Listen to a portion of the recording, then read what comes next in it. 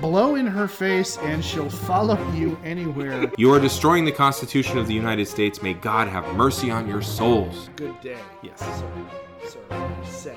Good day. We could be saved if we just elected the right white man to power. That's creepy, but that's in a different category of creepy. Zit-zoo, zit-zoo, zit-zoo. Gary Gygax. Of course he introduced zoning laws. Okay. You know what? Don't. Yeah. The less I have to do with that game, the better. Here's my favorite part of the defense. Claudius was probably fucking his sister. Jughead, not Jarhead. I have nothing against Marines. I want to make that very clear. I'd be really interested to find out what fucking truth that woman was trying to get at. Like with most episodes, I can bring it back to wrestling. Oh. Right, well, he's got other people who work for him who also do things, and they can transmutate human size into smaller worlds, after all. Fuck you. I still don't give a shit about getting fake property in a fantasy game.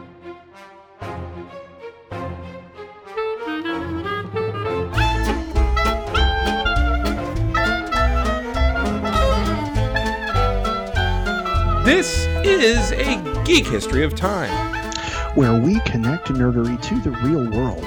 My name is Ed Blaylock. I'm a world history teacher here in Northern California, currently engaged in distance learning.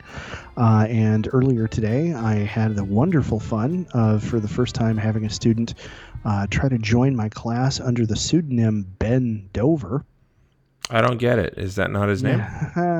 No, he's not on my roster. I don't know. Weird. Send him to counseling. Yeah. So I'd be like, I'm sorry, Mr. Dover, you're going to have to go speak with the principal because we don't have you on my roll. Yeah, here we go. Yeah. So we did wind up having an issue come up where a number of kids got kicked off of everybody's roster because they don't have their current TDAP records turned in. Oh. Which, like, here's the deal. I fully believe that, you know, if a kid isn't up to date on their immunizations, then they shouldn't be going to school. With that being said, though, right now, of course, this is Northern California, and I'm in a county on the watch list, which means they're not actually going anywhere to go to school. Mm-hmm. So, like, it kind of seems, I mean, like I understand we need to make sure they get those records updated, but, like, do I need to actually have the conversation with them that I can't let you into my class right now because because your parents need to talk to the office? Like, I actually had to say that to students today because the office told me I had to say that to students today. And it was one of the most surreal experiences I've had in this entire slow motion catastrophe. Is like, well, okay, your immunization records aren't up to date, so you can't come to school, but you're not actually coming to school. Yeah, it feels like all the anti-vaxxers would actually be able to attend class. You kind of think, right? Yeah. But, you know, so yeah. It was truly like it felt like waiting for Godot. I mean, it felt like, and I can't remember the author's name right now, but it really felt like that kind of play. Oh, that was Beckett. Like, no, I'm sorry, it's Comedy of the Absurd. Wow. Beckett. Yeah, that was Beckett. Yeah. Yeah, it literally felt like something out of Beckett. Like, no, I can't. Yeah, I can't let you into my plague classroom because you're not immunized. Like, hold on. Yeah. So that was the bass awkwardness of part of my day today. Who are you? I'm Damien Harmony. I'm a distance Latin teacher. I haven't had to kick anybody out of my Zoom rooms for not being vaccinated, but I do know that every couple years I have to get a tuberculosis test.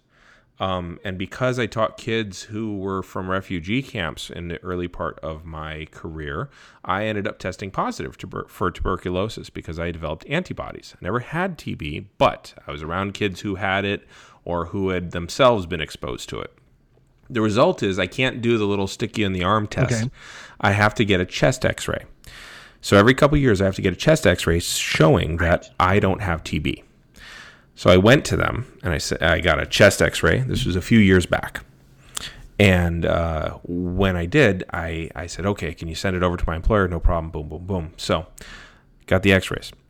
the employer says, oh, we need to have the actual x-rays. I said, okay, I can have them email it to you. Well, an email won't count. I said, okay, well, what do you need? They said, well, if you could fax it to us.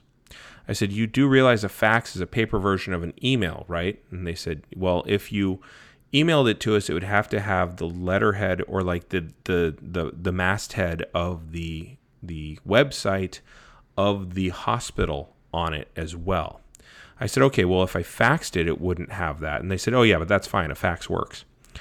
I said, so yeah. And it was this weird, like, I'm not even going to say it was Beckett-like or even Ionesco-like. I'm going to say it was Kafka-esque. There was no way I could get out of this Gordian knot that was also a Mobius strip. Like, here's the thing. I'm okay. Interrupt because the punchline is coming. Go ahead. Okay, I'm gonna argue. I don't think it's Kafka. Mm-hmm. I think it's Heller.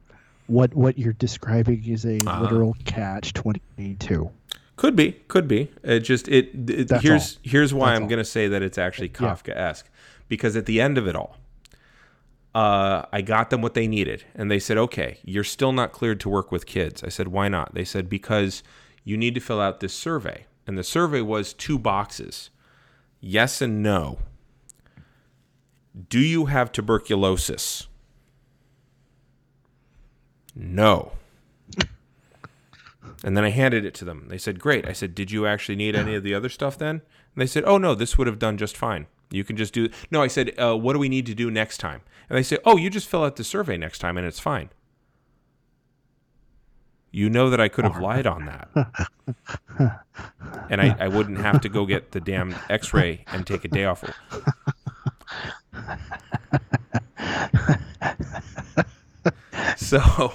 So here's the thing. I have 2 wonderful children.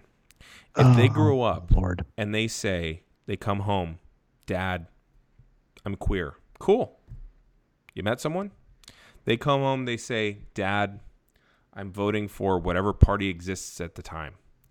Okay, that's fine, I guess. Maybe we'll have some ideological differences, but hopefully they'll have gone way further left than I did. They come home and they say, Dad, I'm going to major in business. I'll respect their lifestyle choice, but I won't endorse it. They come home and they say, Dad, I've gone to work for your district, and I'm going to be the one instituting these kinds of policies. They will not be allowed in my house ever again. Because I raised them better than that. I raised you to be the people. God damn it. Yeah. Yeah, I understand. Yeah. So, all right. Last time we talked about a couple of really good episodes of Deep Space Nine that are eerily prescient. This time, yes, we're going to do a watch along. So what we're going to do is I'm going to ask you, as well as everyone else, to queue up on Amazon Prime if you've got it, because I don't think Netflix does it anymore, or if you have Hulu without the commercials, this will work too. You're going to queue up Season 3, Episode 11. It's called Past Tense, Part 1. Yep. Go ahead and queue it up. I have it queued up already. I'm right there. So, and while people are queuing it up, honestly, you all can just hit pause while you do it. It's you don't have to do this live. Beauty of podcast. This is asynchronous. This is asynchronous learning time right now. God damn it. You can do this at your own pace. That's right. And now you, sir, you specifically, Ed, yes. You need to make sure you skip the ad, and you need to make sure you scrub that little ball all the way back and hit pause. This is what we call targeted instruction. Okay. So we have our camera turned off, so I can't show you 5 fingers for I'm totally on board, 3 fingers for I'm mostly there, and 1 finger for like I'm completely lost. Right. Can't do that one, but I can tell you that I have done all of that. Good. I am at 0000, ready to hit play when you say. Good. I actually, I had the kids today, I was like, hey, I'm teaching them how to use the Zoom. And I said, hey, go ahead and click on the React. Give me a thumbs up if you've done this. And then they do that, and like all these thumbs just fill the screen, and I'm like, I haven't seen this many thumbs up since I was at the doctor's. And some of the kids are like wide-eyed, like, what the fuck? I'm like, I just have really good health, and the doctors are all very proud of me, and moved on. Because it also works that way. See, you teach high school, so you can get away with a joke like that. Yeah, I can be the middle schooler. I envy you. Yeah, no, teaching seventh and eighth graders. No, there'd 100% be a parent complaint. Oh yeah. So. All right, so everybody's queued up. My envy for you birds. Yeah. All right, here we go. All right, I'm gonna say 3, 2, 1. I'm gonna wait. I'm gonna say go. Okay. After I say go, you click play. All right. So we'll just practice real quick. Here's the cadence of it. Don't everybody do it yet. 3, 2, 1, go. And then you'd click it. All right? Okay. Here we go. All right. Now, make sure that your closed captioning is on, Ed, because we're not going to do it with sound, because then we'll get busted for copyright. Everyone else, watch it with sound. Okay. Just have us in one ear. All right. We ready? Yeah. 3, 2, 1, go. All right. Cold open. The usual, cold open establishing shot of the Defiant. Here we go. Yes. And they are flying to Earth. Yeah. And somebody has a sister in Portland. Yeah. Interesting. Okay. And for some reason, they managed to fit the entire ops crew on the bridge. I don't get how or why. I don't get why Jadzia would be as the science officer, she would be at the helm. I don't get why O'Brien would be. I guess he's an engineer, so that would make sense. So and Bashir I could understand, but again, doesn't the station need all of these senior officers? See, here's Cisco before he shaved his head and before he got his beard. Yeah. Yep. Yeah. And then I'm trying to look at who else. Oh, and why would anybody from Bajoran liaison offices be on this ship going to Earth? Yeah, I don't know. Yeah. That's bizarre. Yeah. Oh, and here's Quark Quark making an appearance, because we gotta see everybody. Right. You're on an emergency channel. Yeah, and he is basically he's doing what he can to talk about the Grand Nagus. And again, why would Odo be there too? Yeah, well, yeah. It is a writing choice I don't quite understand. Mm-hmm. Oh, okay. So yeah, slight misunderstanding. Yeah, okay. So nepotism amongst the Ferengi, big shock. Yeah.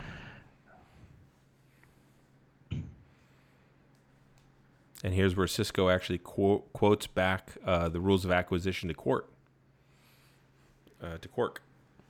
I have been reading up, and he has suitably impressed Quark. Yeah. But also remind him it's the 217th rule of acquisition. You can't free a fish from water. Nice. Yeah. I'll be sure the Nagus gets the message. So here we are. And I love how, since this is a smaller ship, it's got a tiny transporter. Which, again, O'Brien, by the way, is stuck using the transporter. Yeah.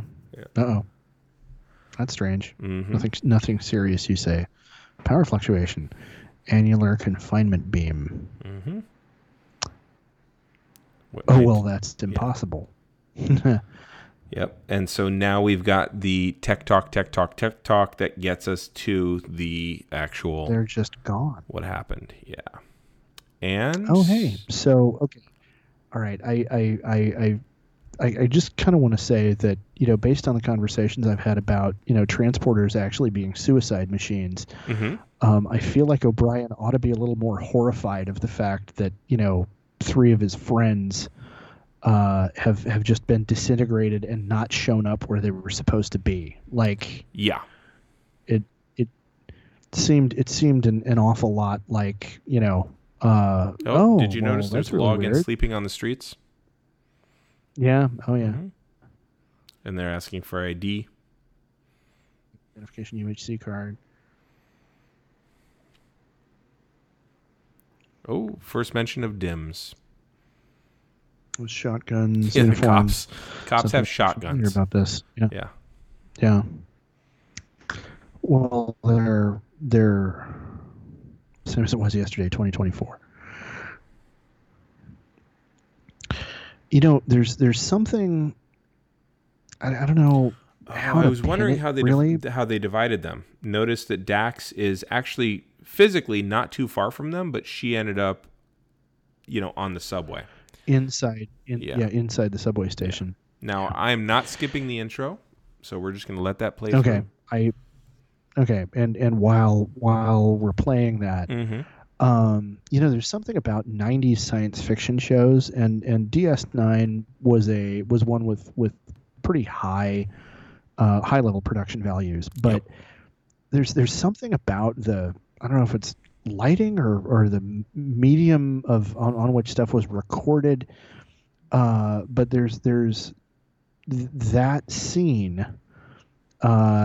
in broad daylight with everybody in the uniforms in their outfits reminded me very strongly of like the kind of aesthetic that you got on shows like Monsters and Tales from the Dark Side. Mm-hmm. Which I don't know how familiar you are with either one of those. I'm but not. Something about the jumpsuits the cops were wearing, and there's a certain I don't quite want to say cheapness, but a certain I don't know No, very it is. feels very studio. Yeah. Well, it the is. It's a whole back thing. lot. I mean, you saw the background there, and it was a quick, easy shop front, and you have just a nice tight shot on everything, so you don't really see what's going on. Yeah. So, by the way, the guy that played the guy that called them Dims, his name is Dick Miller. Yeah. He has been in everything. He was in the Terminator. He was the pawn shop clerk. He has been in everything. He did voice work. Okay. He's kind of one of those everyman. Yeah. On TV tropes, the name of that trope is, "Hey, it's that guy." Mm-hmm. So, yeah. All right, here we are back. All right, so here, Jadzia. Now she's in the subway, and she's wearing her communicator, which means that she's got a little bit of gold on her. Good point. Mm-hmm. Get jacked or something, robbed. And he's asking her. Now notice, white woman. Not being asked by the authorities, asked by a private citizen, right? And he's doing everything to be nice, as opposed to, you guys must be Dims. Yeah. Shouldn't be walking around with that ID. Better order some replacements. Mm-hmm. Come on up to my office with me. Yeah. I also like that 90s thought that in 30 years that style would still wouldn't have neckties anymore. Yeah. Well, yeah. That the male uniform since practically since the easily Victorian era, since Dickensian times that. Well, he kind of has a tie, but it's not, a tie, but it's not a long tie anymore. Weird. So yeah. Now, this is an exterior shot that was probably shot in L.A. Yeah. But yeah. Could be just about the exterior of just about any, high-rise office building. Mm-hmm. Now, here we're back with Cisco, or no, not Cisco, O'Brien and Kira trying to figure out what happened. And so we're just going to see that they're trying to solve the problem, and it's going to be a little bit. This honestly, this is the service to the fact that they're in the future and that they're trying to fix the problem. But it's not the real plot. Narratively, that's no, it's not. It's the explanation of meanwhile, in order to try to find a way to get them back, because chronoton particles. Chronoton particles. Oh Jesus! Time. Emitted by the clock, sometimes become lodged in the ship. Good God, are you kidding me? Okay, here's the deal. When the series was on, there was a certain amount of like, There was a surge in There temporal was a energy. surge in temporal energy. And that's the Seconds sciencey before the explanation. initiation of the transporter. Yeah, tell me it's a clue. It's a clue, all right. I just don't know what it means yet. Yeah, so, back when the series was ongoing, it was kind of a loving joke of, look at all this technobabble, nonsense. Oh, sure. After 25 years after it was on, that was actually a little bit hard for me to read. I have to be honest. Yeah. It flows a lot better when O'Brien's saying it, though. But now what you see here is interesting because you actually see a multi-story building with lots of people stuffed into it. And then essentially like the Berlin Wall style behind them, right there behind Bashir, including like a large iron gate that basically keeps everyone in. Yeah. And then what? And then we find a way home. So, see, they are being, I don't want to say roughly handled, but they're being handled, and they're being taken in for processing. They're definitely, they're being manhandled. I wouldn't, even DS9 was too genteel to show them actually like roughed up. Yeah. You know what I mean? Well, not roughed up by the authorities. By other. But they'll get roughed up by other homeless people. Well, yeah, because, this series was made by Americans, so that's how that's going to work. Now, you see here, and when I went and did comedy in San Francisco before the plague times, like there were tents everywhere on the street. So this is not that different from the San Francisco that I've come to know. These guys are giving all the exposition text, by the way. Wow. What's that? Okay. Just just your description of what's going on in the city. It's been a while since I've been down there. Yeah. So that it's gotten that bad. It's bad. Is, I can't say it's shocking, but it's disappointing. But they were giving all the exposition text to what had happened there. And so now she's. What I love too is like, okay, you just went from that scene where you had everybody crammed into such a small space. His office, number one, very high up, very clean, tons of space, lots and lots of space, very orderly lines. And she's using his computer, which they thought that we would still have desktop consoles. Yeah. There's a number of things about that. Watch. Okay, hold that thought because they're going to talk about the tattoos, and this is so broy of him.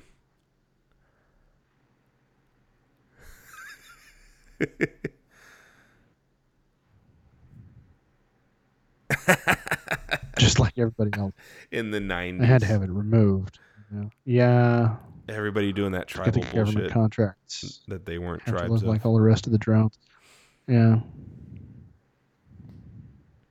So she passes off her trill marks as tattoos, body art. Yeah, and he mentions as a white guy urban professional, and he's actually a tech bro, that he had a Maori tattoo down his arm.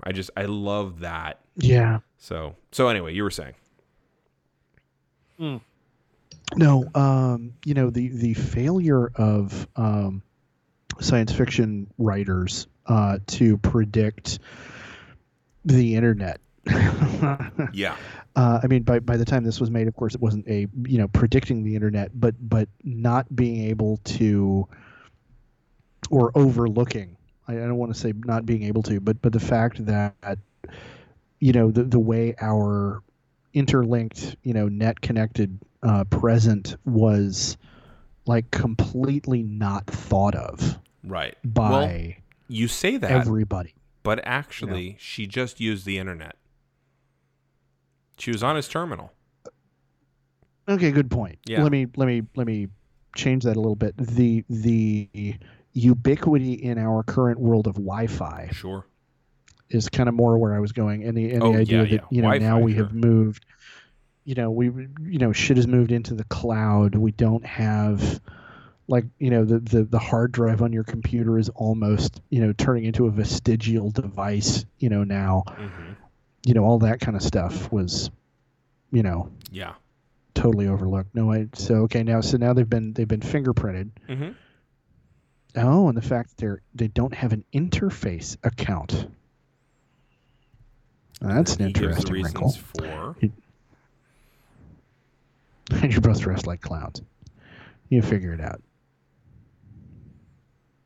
So this is this is where, this is social services, but it's been defunded, quite honestly. Yeah, it's been defunded, and the guys that are handling it are, it's a fabric badge, but it's still a badge, and shotguns. Like, this is literally the opposite of defunding the police. Yeah. I do find it remarkable that there was clearly a point made to select extras who were people of color. Yep. For that was very purposeful the scenes too. In the sanctuary. Yeah. Oh, I know. What I'm saying is, the point that's being made there was, quite a point to be made for the 90s. Like, it's quite a thing. All right, so we have Technobabble, redirected where, not where, when. That's such a Star Trek Technobabble line. Oh, yeah. They arrived in San Francisco just like they were supposed to, but not when they were supposed to. Right. And now you got to figure out, and this is basically the B story or a C storyline, because the B storyline would be Jadzia. This is the C storyline of trying to figure this out. So. Yeah.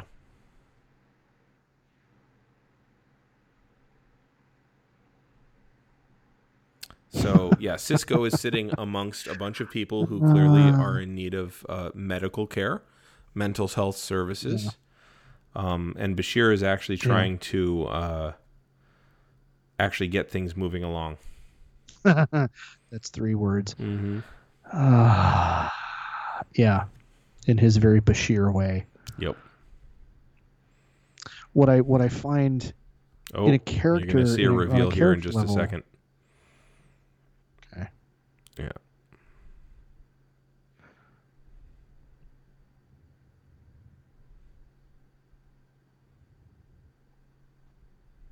Oh, yeah. Yep. This is actually, we're recording this, goddamn, about a week late. A week and 4 years late. Yeah. A week late and 4 years early. Late and 4 years early. Yeah. Yeah. Yeah. Yeah. So, yeah. By the way, cute that they thought we'd get to the Celsius system by now. Well, come on. By 2024, we have to have woken up from our, English system, imperial system nightmare, right? Yes. I mean, for God's sakes, the British Empire doesn't even use the imperial system anymore. Right. But we do. Oh, and we have, one of them having paid attention in history class and the other one not. Which gives us exposition. Those are moments in shows. Yeah, which gives us exposition. That's one of those moments I always enjoy as a history teacher is when one of the characters remembers what they studied and the other one's like, wait, what? Yeah. You moron. Were you not paying attention in high school? Of course you weren't. And now he's telling exactly what's going to happen. Where you have essentially the Sanctuary riots, the Gabriel Bell riots. Yeah. Starfleet. Okay, I love how Starfleet has a temporal displacement policy. Yes. Like what kind of freakish super science organization do you have to be part of where you could talk about the temporal displacement policy with a straight face? Yeah, well, and an ethics organization too. Yeah. Now what's really remarkable, of course, is that they are in the middle of a temporal displacement. So me saying that, I'm not giving them quite enough credit because clearly, that means that something like this has clearly happened before. Right. So Yeah, well, we've seen know. several temporal episodes by this point anyway. So This is true. That's a good point.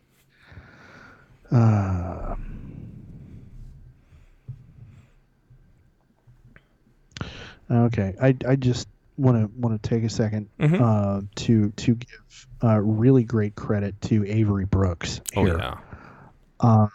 Because I mean he's an amazing actor anyway, but in moments like this, is when you remember that he played Hawk in Spencer for Hire. Spencer. And he has that really the timbre of his voice and the way that he gets very serious that way.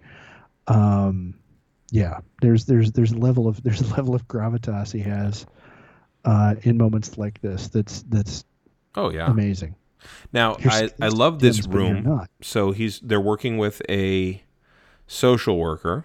She's got a screen, not even a flat screen, very small screen on the wall. Yeah. But she look at how well they've dressed up her office. Paper everywhere.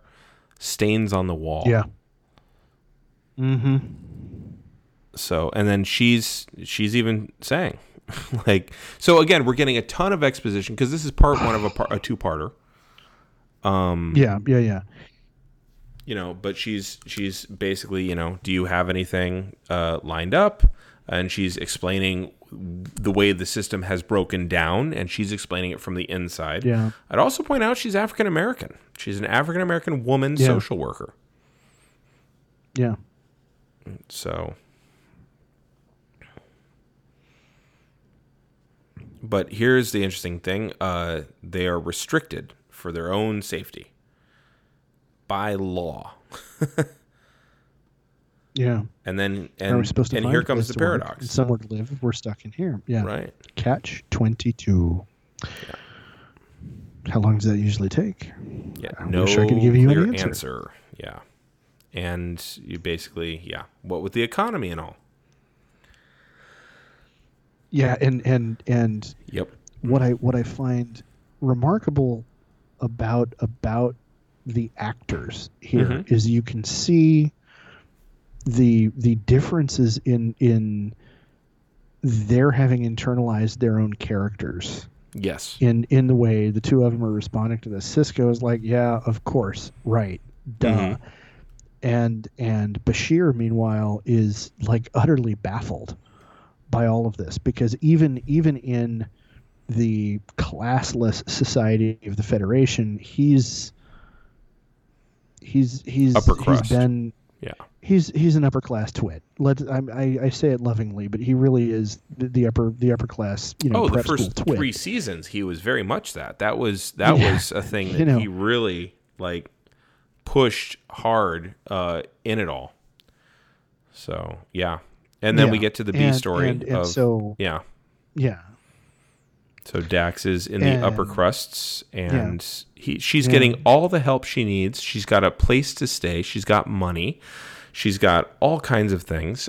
He's not actually making any passes at her. That's one of the things I like about this, is he's just a nice guy. But meanwhile, those guys just got told, you could stay anywhere you like, which is code for we don't know, we don't care. Yeah. And for people who are wondering, we're at the 22-minute, 25-second mark now. Yeah. So we're roughly halfway through the episode. Okay. Yeah, this is a very sympathetic portrayal of the tech bro, I'm going to say. Yeah. I wonder, speaking of, everything is the product of the time in which it gets made. I wonder if his character would be as sympathetic if this was made today in the wake of the Me Too movement. I don't know. Him being, that's a good question. high-powered tech bro, her being a helpless woman in that situation. Because I had forgotten the B plot of this episode, and I'm remembering as we're going along, but I'm still expecting at any moment for there to be the, I kind of think you're hot, and I've done all this stuff for you. He keeps her from opening the door kind of thing.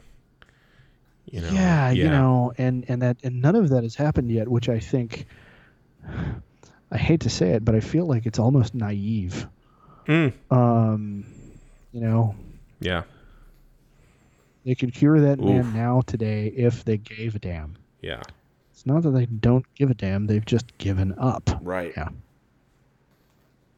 So there you go. Now, this is, again, written at a time where homelessness was beginning its decline, but nobody knew that it was declining. Yeah. But causing people to suffer because you have forgotten how to care. Right. See, and this is where we see that the upper class twit is actually a deeply decent guy. Yes. He is an upper class twit with, all the privilege in the world on his, as his baggage, but he is truly a soft-hearted, compassionate guy. And so, yeah. Oh, here it is. Here we come to that line you were talking about. Yep. Mm-hmm. Yep.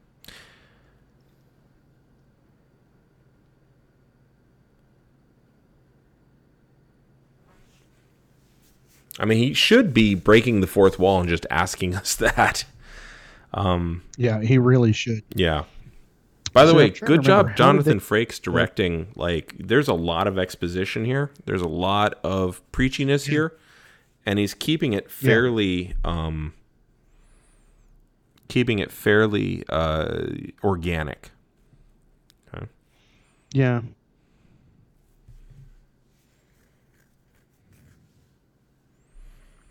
So, and then you get to the aggressive homeless guy who probably needs mental care as well.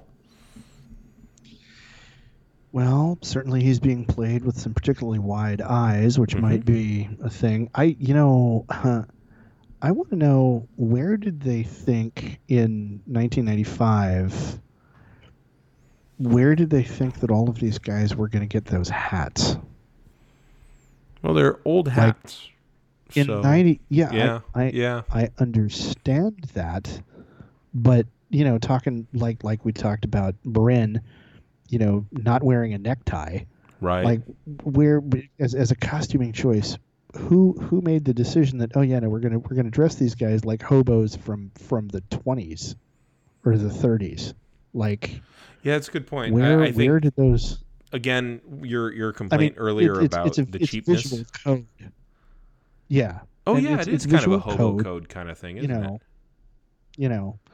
So I mean that's an explanation, but it feels like lazy costuming to me. Yeah. Through the polarized chronoton particles, technobabble. Where in time Cisco and the others are. I've narrowed it down to a dozen different possibilities. Now, what's great about that is that you can have little technical glitches that get them to different costuming surpluses, essentially. You know, you're going to go to San Francisco. What I would have loved is if they showed up in San Francisco during Times Arrow and you just see Data walking behind them real quick. So would have been cool. Yeah, that would have been remarkable stunt writing. By the way, homeless guy playing with a toy there, kind of a nice touch. Yeah. A lot of cardboard everywhere. Yeah. They did a good job of dressing up, which again they would have seen. It's not like you had to go far, Yeah. If we ever get home, I promise never to complain. Yeah. About Station's Cardassian beds ever again. I also love that Cisco is able to laugh about things. Like he shows so much range of emotional capability. Also, this also speaks to the warmth of their outfits because San Francisco at night is cold as fuck. So. Yeah. Well, yeah. Now, of course, this is being filmed in L.A. True. Which also, I mean, depending on which part of L.A. you're in, can be cold.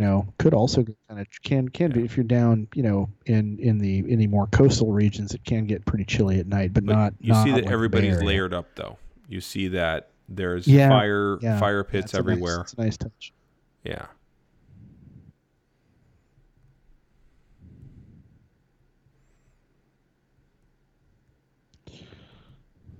And people are Guy on the right looks a squatting. little bit like Sam Neill. Yeah. Yeah. She's going to get access to the roof. What he got to offer? Hmm. That's what I thought. Yep. So you see tarps in the background. Like there's Yeah. you know. And this is all very obviously a backlot set. You know, I've seen these same building fronts when people are in New York. I've seen these same building fronts. It feels like I've seen the same ones in Twilight Zone, which I very well might have, because this is Paramount. You probably could have. Yeah. This is Paramount, yeah. At least now we look like we belong here. Yeah. Well, you know, there's something to be said for social camouflage. Mm-hmm. Absolutely. Just throwing that out there. Oh, man. Oh, no. No. What? They're introducing a youngster who's in you know, dire straits, illness, and you know, my kid is a toddler. I might not be emotionally prepared for what's going to happen to this kid. Oh, that's all I'm saying. He's it's really the focus here is on Bill Smitrovich. Okay. Yeah. Okay. Who was the dad in Life Goes On, by the way. Yeah, he was. Mm-hmm. I was trying to place where I'd seen him before. Yeah.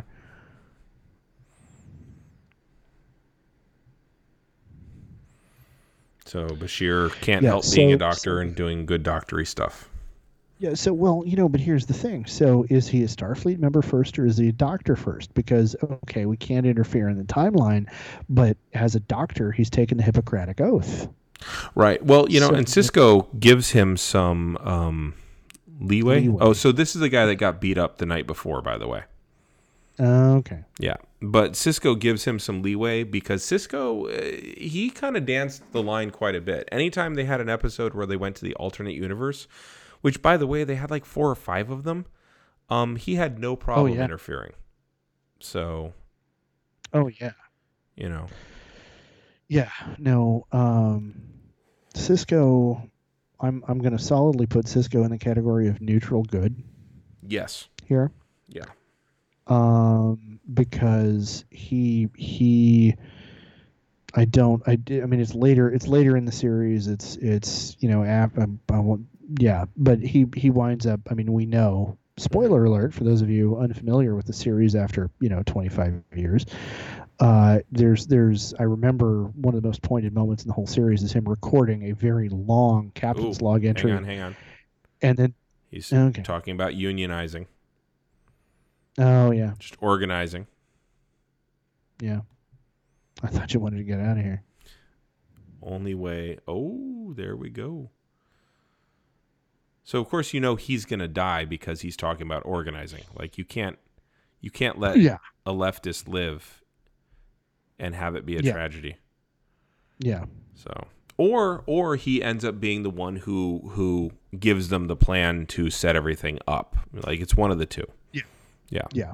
So anyway, extra long log entry.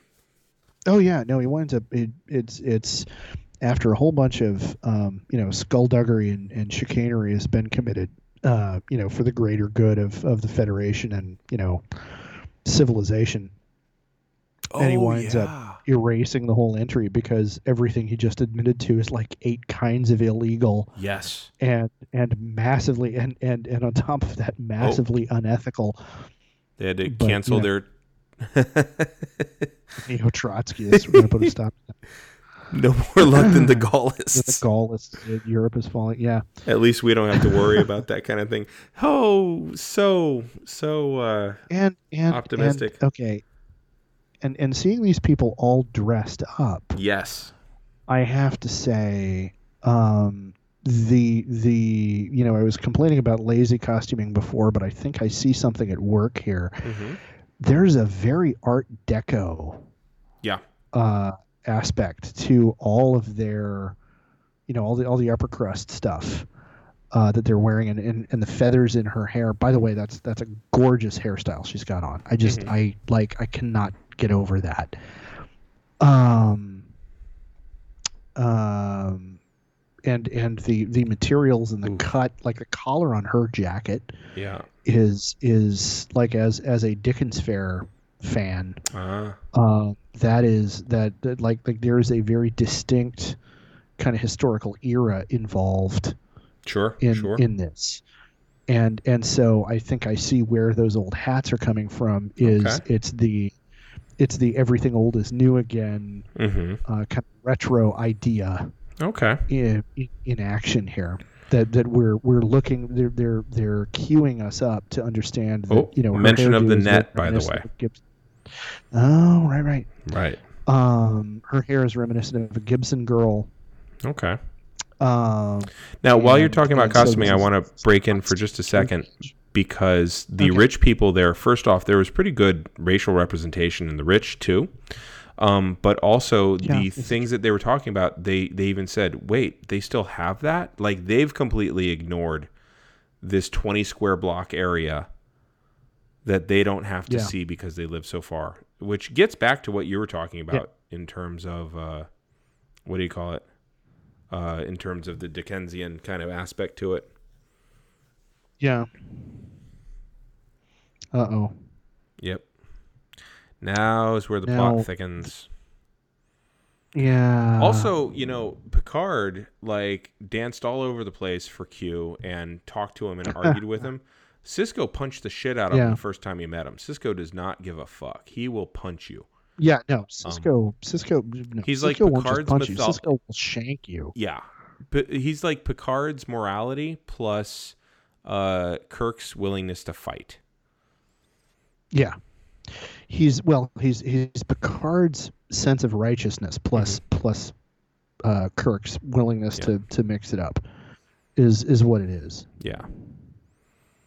Now, this gentleman who helped get them into that building before, he's about to get stabbed. And it's a problem. Yeah.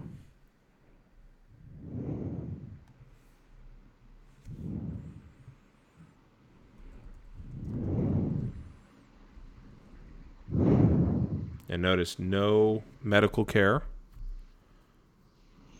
Yep.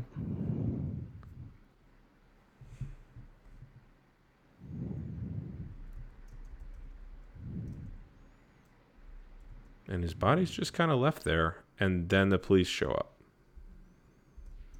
Yep.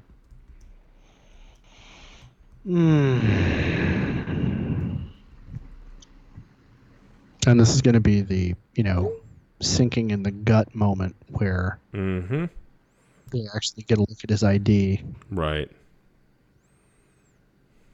And I mean, anybody who, saw the beginning of the episode and saw Cisco's, info dump earlier knows what they're about to realize. Because, Yeah. I mean, there's no way. The man who just got killed. That man was Gabriel Bell. Now, this will actually kind of shake up the C storyline.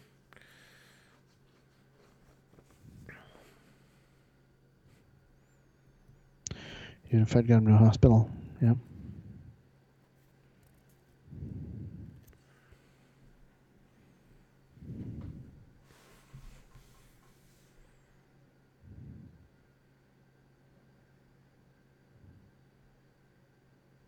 Now, what's interesting is that Bell died in the riots anyway, right? So, in some ways, you kind of have, I'm not going to say lazy writing, but I'm going to say writing that is limited in scope and imagination, in that the black guy who preaches nonviolence gets killed.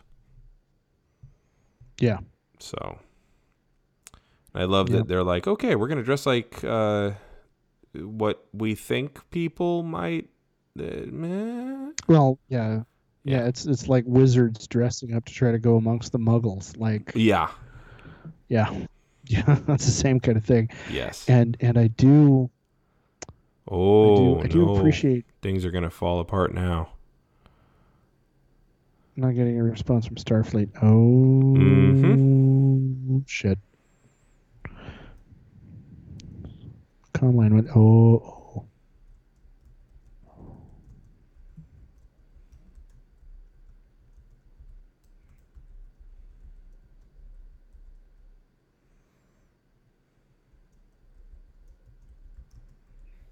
Oh, hey, there are no Federation satellites in Earth orbit. Oh dear. The entire Earth satellite network. It's gone. Because. Yeah. Space docks, orbital habitats. Yep. Oh, Utopia Planitia. I love how they call it Utopia. It's like, let's just be pointed here.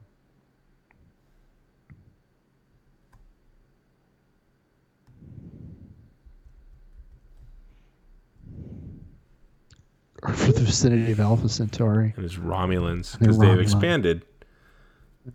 Yeah. Might have somehow altered the timeline. And so now it's really important to get things the right way. Okay, why aren't we affected? But maybe.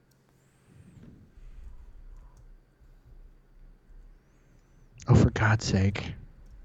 Why does everybody have to use the phrase singularity for... I mean, like, come on. Isolated it from the changes in the timeline. Yeah. One thing's for certain. Right now, this ship is all that's left of Starfleet. That's pretty heavy duty. So nobody was like shocked or stunned or like horrified when Cisco and Dax and Bashir had been disintegrated with no known destination where they were put back together. But now, oh God, we're all fucking horrified because there's no Starfleet. Well, no, they figured out that they had been shot back in time, and they were trying to solve that problem. But now it's become that much more urgent.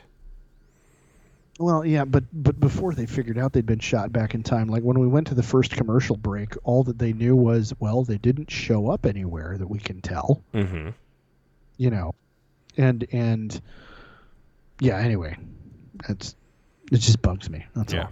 Now you see, get everybody at a rally with their families and their kids. Again, you've got people protesting. Yeah. Kind of funny because I think after this couple of episodes, he ends up, look at that big ass cell phone and where he hangs it up. Yeah. Yeah.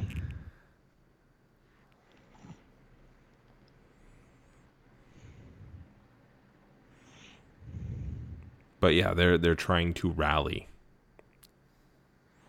Yeah. That's the whole point of the sanctuary, to give people in trouble food and a place to stay. Yeah. That's a pointed question. Mm-hmm. Thank you, Dax. Thank you for pointing that out. Day after tomorrow. Try to be there and tell everyone else 500 people I talk to.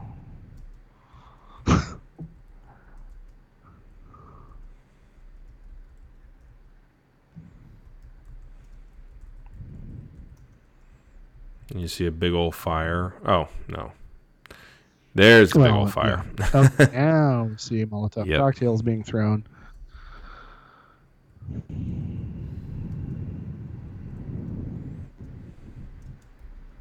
And they're beating up the cops, and this is when the riots start. Yeah. And, I mean, again, what had happened just 2 years earlier? How does this not look a little bit like the Reginald Denny attack? It does look like the Reginald Denny attack.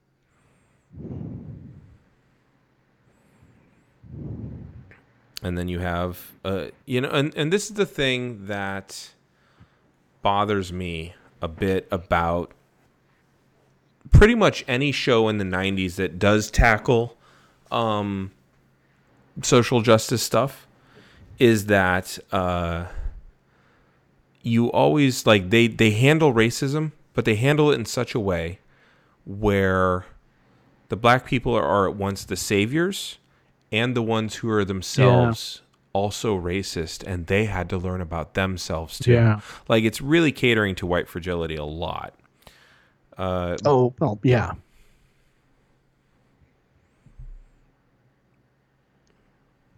So now you've got the tension between the guy who's prone to violence and everyone else.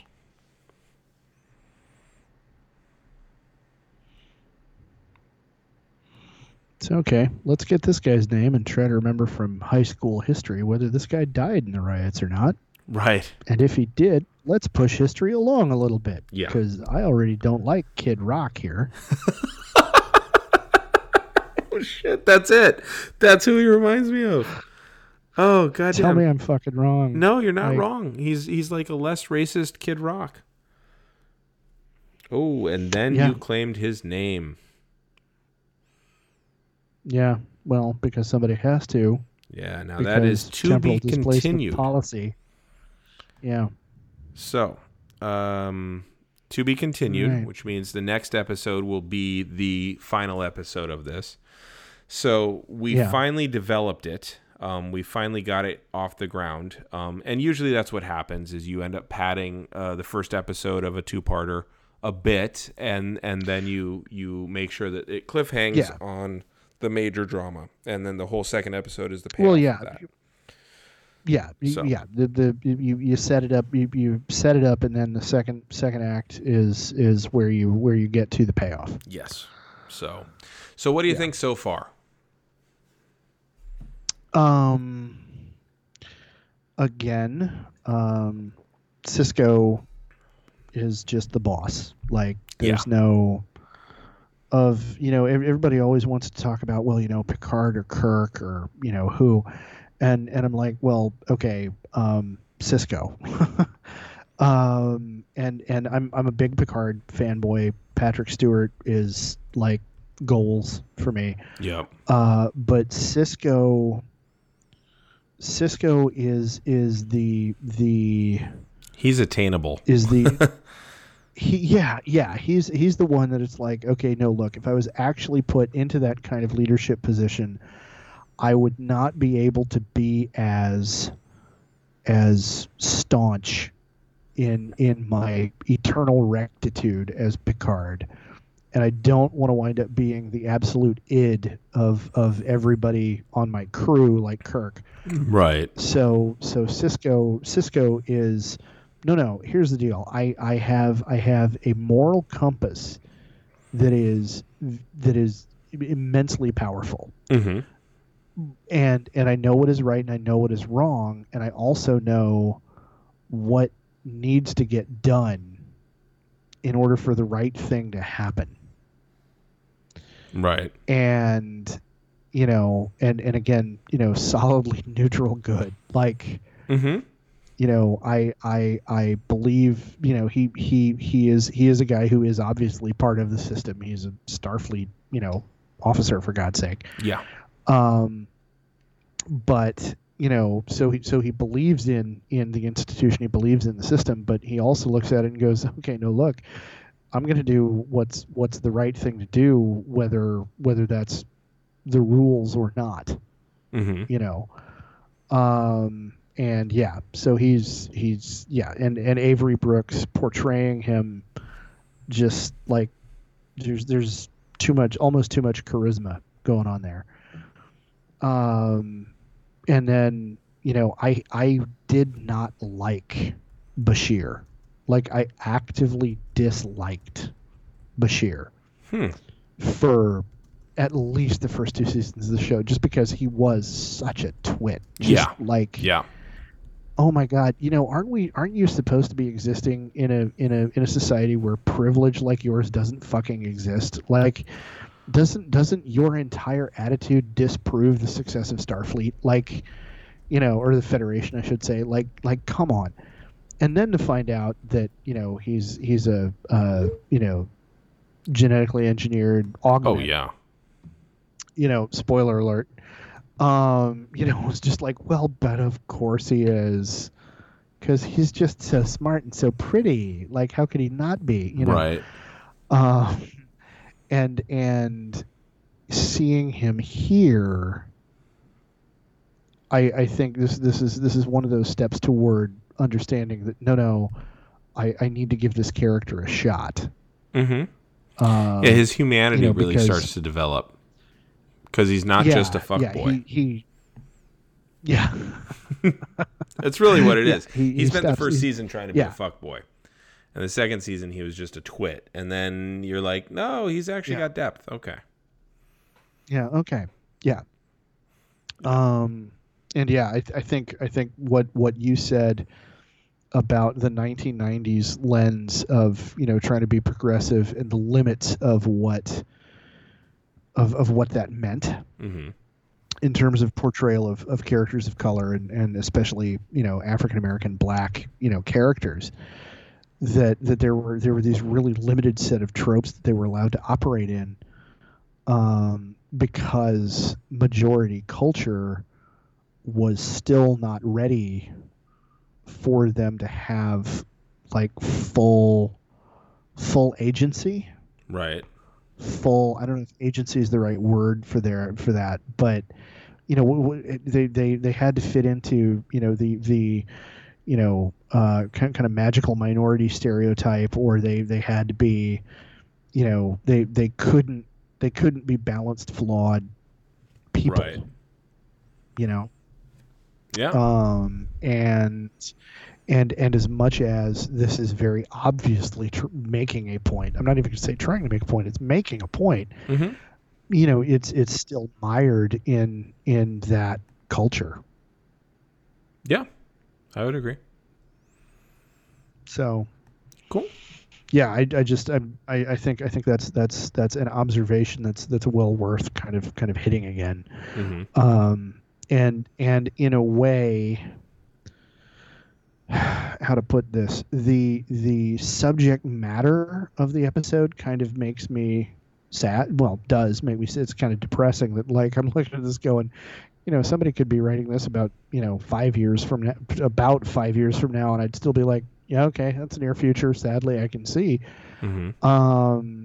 And it's still way too relevant, and that's depressing. But at the same time, I can look at the way it's written, and I can see that we've gotten to a place where our narrative is better in that way, or it can be better. It's not always better, but it can be better than that. Yeah. In that way. Yeah. We have started to get to a place where the stories we tell give room for non-white characters to be people. Mm-hmm. In a way that they kind of weren't allowed to be in 95. Yeah, and that's hopeful. Yeah. I think I'm going to push back a little bit on that, because you go the other way too. In Star Trek universe, like his ethnicity is really never touched, which is fine. But at the same time, you're erasing things. And Sisko brings it up when they all start to go into the holodeck and start to do like this heist film kind of episode, and he's like, I'm not going to do it. And his girlfriend at the time, she's like, why not? He says, because we weren't treated like equals back then. This is some bullshit. Like, this is a fantasy. This is not real history. And then, and then they kind of make amends about it. But like, he brings it up, his blackness, and also his blackness is brought up in the episode where he goes back in time. I think he gets some sort of fever and he dreams that he's a sci-fi writer, which is just, it was a phenomenal episode. Yeah. Oh yeah. No, I know the one you're talking about. Yeah, everybody does. That's like, yeah. Oh yeah. So that tackles his blackness too. But like, I think if you end up too far in the future, you end up erasing people's cultures. And if you if you stick to the old tropes of their stuff, so it's a hard line to dance. I do think so, and I think that I think DS9 actually did a pretty good job of it. I think Voyager took steps backwards because they kind of fetishized Chakotay. They completely desexed Ensign Harry for a little while, and then they oversexed him. Oh yeah. Yeah. They screwed Harry got screwed over like Yeah. 6 ways to Sunday. It just like And never promoted. of all of all of the of all of the butt boys of the writers of Star Trek. Harry is just the poor son of a bitch. Yeah. And your point is well made, and I think Sisko gets the opportunity Sisko does get the opportunity over the course of the series to do that, and I think it's important that he did. I think it was groundbreaking that he did. But I'm kind of talking in broad terms. I'm not so much just talking about DS9 here. I'm talking about in broad terms, talking about the narratives that there were at this time. In other shows, in other places, we didn't get to see that. And we do see that in different places over the course of this series. Yep. But this series was one of the ones that actually started saying, you know what, this is going to be a part of this character's personal history. This is part of this character's family history, and we need to be honest with it, and we need to be true with it. And we have Avery Brooks, who I'm just going to continually stan the whole time we're talking about this because he's an amazing actor, and I don't think he gets enough credit for it. And it's like we have this guy who, like, we can give him this stuff to work with, and he will do amazing, compelling shit with it. So let's do it. And consciously so too. He absolutely chooses those choices. Like, if you listen to interviews with him, he's a little crazy sounding in his interviews, but at the same time, like, he is dialed in on I am a black man in charge of something on TV. I am a black father. I am going to portray the warmth of fatherhood. I'm going to portray the responsibility. I'm good. Like, he was very, very much dialed into the conscientiousness of his role. Yeah, well, outside of our podcast together, I know you've talked at length about rewatching the series. Yeah, and especially the issues of fatherhood with Sisko and Jake being a thing, and for the time in which it was made, that was groundbreaking. And I think, again, Avery Brooks and the writers and the production team for this series deserve a lot of credit for kind of breaking ground with that. Yep. Because every place else but here, and in this episode, we're kind of seeing it, that we have this nodding to white fragility kind of over and over and over again, and that was just that was the landscape. And since then, partly because of what the writers did with Sisko and what later series and later shows have been able to do, we're now in a place where if this kind of writing showed up in a show today, mainstream TV critics would criticize it for, well, we have these tropes of the black savior and the this, that, and the other. These people are being troperized. It would be a criticism. And so I think the fact that we've gotten to a place where that is something that would be criticized is a reason to be hopeful. I could see that. Yeah. Like an odd indicator, but yeah. Yeah. But people who wouldn't have been aware of it then are aware of it now. Yep. And, and it's a thing. So yeah. Just great TV all around. Yeah, like awesome. I agree.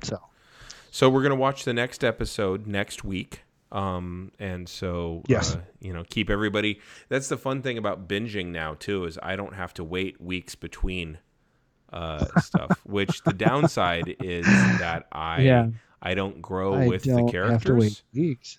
But the upside is that true. I can notice patterns a lot quicker.